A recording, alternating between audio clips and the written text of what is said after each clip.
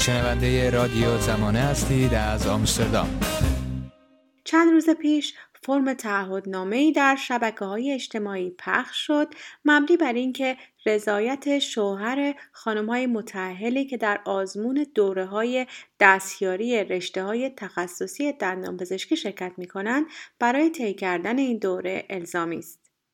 شما بر علیه این تعهدنامه دادخواستی نوشتید و از وزارت بهداشت خواستید که طرح تعهد شوهر برای ورود به این رشته برای زنان را بردارد.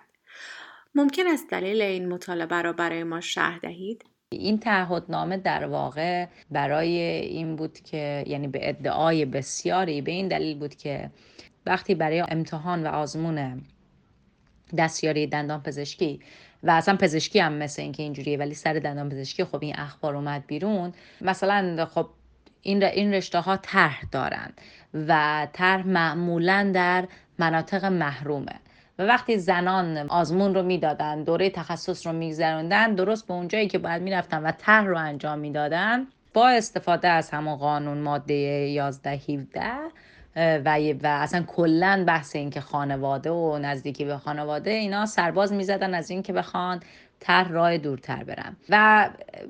وزارت بهداشت اومده به جای این که خب قانون یعنی بتونه در واقع اومده خودش هم میدونه که قانون اجازه شوهر این درد سر رو درست کرده ولی باز میاد و از همون طریق است از همون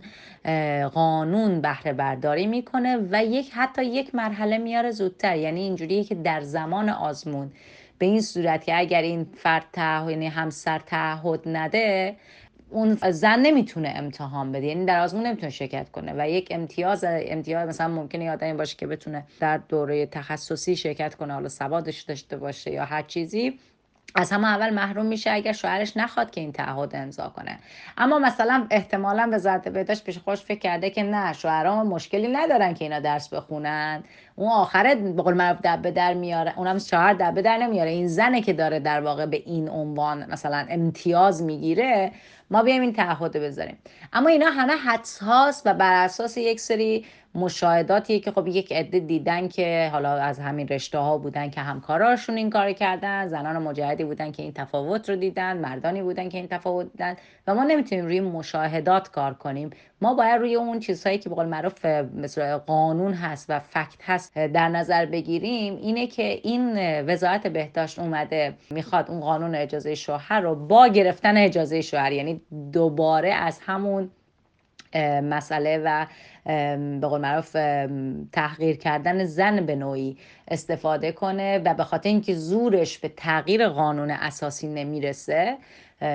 به قول خودشون میخوان اینجوری دور بزنن. یعنی در نهایت باز اجازه یک زن متأهل، یک زن شاغل، یک زن، چون این دوره تخصصیه، یعنی کسیه که پزشکه یا دندان پزشکه و اختیار مثلا محل انتخاب شغلش رو نداره، حالا چه عمدی باشه یعنی خودش بخواد سوء استفاده کنه از این قانون ضد زن که خب من منتقدش بودم. به نظر من زنهایی که از این قانون استفاده میکنن خب آگاه نیستن که یه همچین حقارتی رو بپذیرن و فکر کنن که زرنگی است یا امتیاز گرفتن، در حالی که دارن در واقع این فرصت و این اجازه رو میدن که یک روزی همون شوهر بتونه به قول معروف دست و پالشون رو ببنده. بحث این که حالا چرا من این خواستار این شدم که این حذف شه، در واقع همون بحث حقوق شهروندیه و بحث اینه که یک زن بالغ عاقل به قول معروف مستقل از لحاظ تحصیلی، اقتصادی و هر چیزی، اصلا این توهین به شخصیت زنه که بخواد برای این که امتحان بده یا در جایی بخواد برای طرح بره بخواد تعهد مثل یک کودک لازم به رضایتنامه همسر باشه. این اصلا خودش توهینه. هر قانون دیگه هم باشه، هر چقدر هم افراد سوء استفاده میکنن، راه سوء استفاده رو باید به عناوین دیگه بست، نه اینکه بیان و با زن مثل یک کودک رفتار کنن و رضایت بزرگتر در واقع از بخوان. و این اون چیزی بود که خب من بهش انتقاد داشتم و حتی در دادخواستم همینه که باید به هر دو قانون، یعنی هم به این تعهد اشکال گرفته بشه، همین که اصلا چرا باید یک مرد، چرا همسر باید مانع بشه، یا اینکه این فرصت اصلا داده بشه که به عنوان اینکه من به خاطر همسرم مجبورم بمونم یا به خاطر خانواده‌ام مجبورم در مثلا این شهر بمونم. طبق ماده 1117 قانون مدنی، شوهر می‌تواند در صورتی که شغل همسرش منافی مصالح خانوادگی باشد، او را از اشتغال منع کند. در حالی که طبق اصل 28 قانون اساسی، هر کس حق دارد شغلی را که بدان مایل است و مخالف اسلام، مصالح عمومی و حقوق دیگران نیست برگزیند و دولت هم موظف است با رعایت نیاز جامعه به مشاغل گوناگون برای همه افراد امکان اشتغال به کار و شرایط مساوی را برای احراز مشاغل ایجاد کند. حالا این تعهدنامه می‌تواند دست شوهران را از آغاز ببندد و به زنان اجازه دهد که در هر مکانی طرحشان را بگذرانند. آیا با توجه به قوانین موجود علیه زنان در قانون اساسی، به نظر شما از نظر عملی به نفع زنان نیست که این تعهدنامه را بپذیرند؟ نصف مشکل قانون اساسی ایران همینه که هر قانونی میاد در یک قانون دیگر نفی میکنه و ما به عنوان یک شهروند وقتی از حقوق خودمون آگاه نیستیم نمیدونیم که کجا و از کدوم استفاده کنیم. در نتیجه اون قانونی که بیشتر مطرح شده و استفاده شده و کسی هم نیومده اون از اون یکی ضدش استفاده کنه تبدیل میشه به یک اصل میدونی. یعنی مثلا همین بحث، حالا چون قانون کار بود، مثلا ما میدونیم که خیلی از مشاغل برای زنها اصلا استخدام نمیکنن زن رو، یعنی اصلا توی فرمشون نوشتن فقط مرد میخوان، در حالی که این اصلا خلاف قانونه. اما کجای همچی چیزی رو شنیدیم؟ برای اینکه به صورت یعنی تبدیل به نرم شده، همه فکر میکنن که قانونی و درسته. حالا در این مورد هم همین شکله. ما یک قانون داریم که میگه همسر باید تصمیم بگیره، یک قانون دیگه داریم میگه نخه هر فردی اگر مشکلش اینو نباشه. همیشه یک اگری ما داریم. خب اون مرد، اون شوهر میتونه از همون اگرها استفاده کنه و راحت ترین کار وقتی بگه خلاف مصالح عمومی و حقوق دیگران، کافیست مثلا همسر بره و بگه که شغل زن من یا مثلا این محل زندگیش در جای دیگه، چون این زن مثلا متأهله و در من مثلا قراره در منطقه محروم باشه، ممکنه بهش مثلا افراد دیگه جامعه نگاه بدی داشته باشن، این به ضرر خانواده منه. یعنی با همین ادعای بسیار مضحک میتونه که از قانون 28 رو هم به نفع خودش بیاره توی اون ماده 11-17. خب خیلی هم میگن که آره این تعهدنامه اینجوری میکنه که این شوهرها بتونن، میگم تعهد بگیم که بعداً این مثلا زنا استفاده نکنن، امتیاز نگیرن، یا مثلا حتما برم اون طرحی که دولت براشون در نظر گرفته. چون اونجوری که حالا من توی مدت با خیلی از پزشکای صحبت میکردم، این بحث طرح در مناطق محروم اینا اصلا مثلا که برای آزمون یه سهمیه‌ای داره. یعنی اشکالات این بحث فقط روی این قانون حق شوهر مثلا با حق محل اقامت باید تعیین کنه نیست. مثلا اینه که مثلا یک سهمیه‌ای دارن در آزمون که اگر شما بگی که من حاضرم برم طرحمو در مناطق محروم بگذرانم، مثلا یه 5% سهمیه داری. در نتیجه خیلی از این سهمیه استفاده میکنن که وارد این دوره تخصصی بشن، بعد به طرح مثلا میرسن میگن که ما به خاطر خانوادهمون نمیتونیم بریم.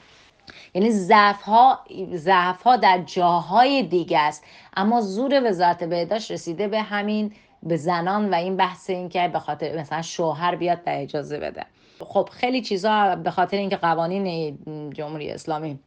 هر کدومش یک بالا پایین بقول میگم یکی رو نقض میکنه و به هر حال آدم ها توی اون قانون ها در زندگی میکنن. شاید راههای این باشه، راهی که بهش از همون راههایی که خود اون قانون باز جلوی پاشون میذاره مجبور بشن استفاده کنن. اگر زنها بپذیرن این تعهدو، خب میگم بحثی که بود، یک بخشی از زنان قطعا به مشکل برمیخورن، به خاطر اینکه اصلا شاید براشون راحت‌تر این بود که بتونن خودشون انتخاب کنن، ولی این شوهر میتونه همیشه مانعشون بشه. یعنی واقعا این اتفاق میافتاد. یک بخشی داریم از زنان متأهلی که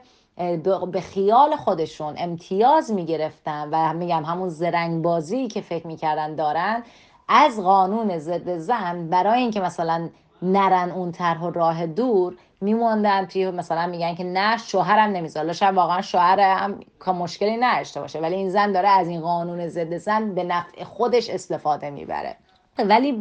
بحث محتوایی مفهومی و بنیادینه. این که این تعهدنامه رو زنها بپذیرن یعنی بپذیرن که اجازهشون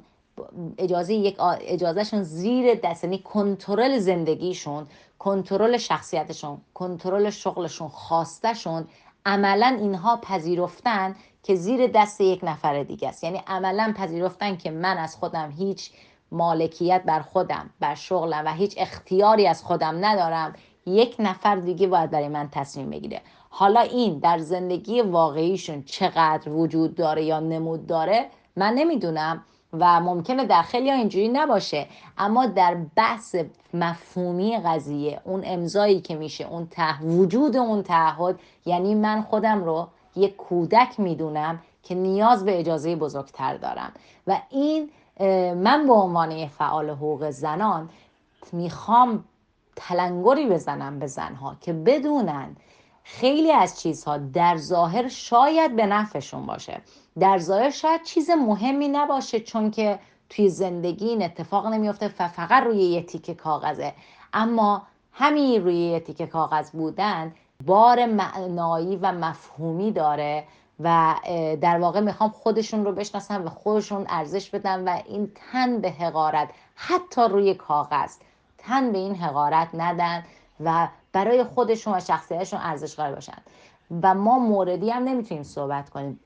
این تعهد برای یه نفر شاید خوب باشه، برای یه نفر دیگه. مسئله وجود یه همچین قانونیه که عملا زنها رو نادیده میگیره، عملا زنها رو در ردیف کودک صغیر قرار میده. ما واقعا نمیتونیم روی اینجور چیزها موردی کار کنیم. ما باید نفع عمومی جامعه زنان رو در نظر بگیریم و حقوق شهروندی و شخصیت و اعتبار و حرمت و کرامت انسانی زنان رو.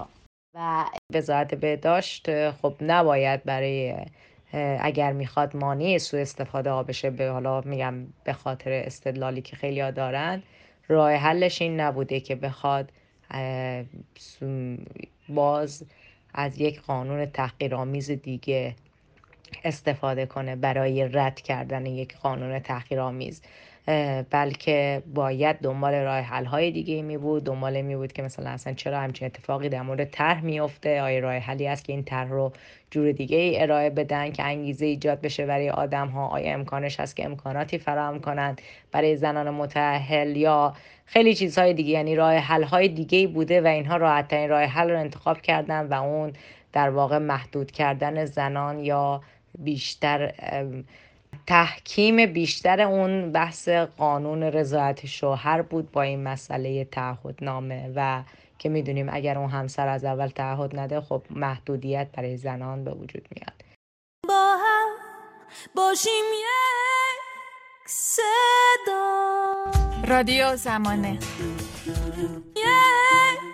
صدا.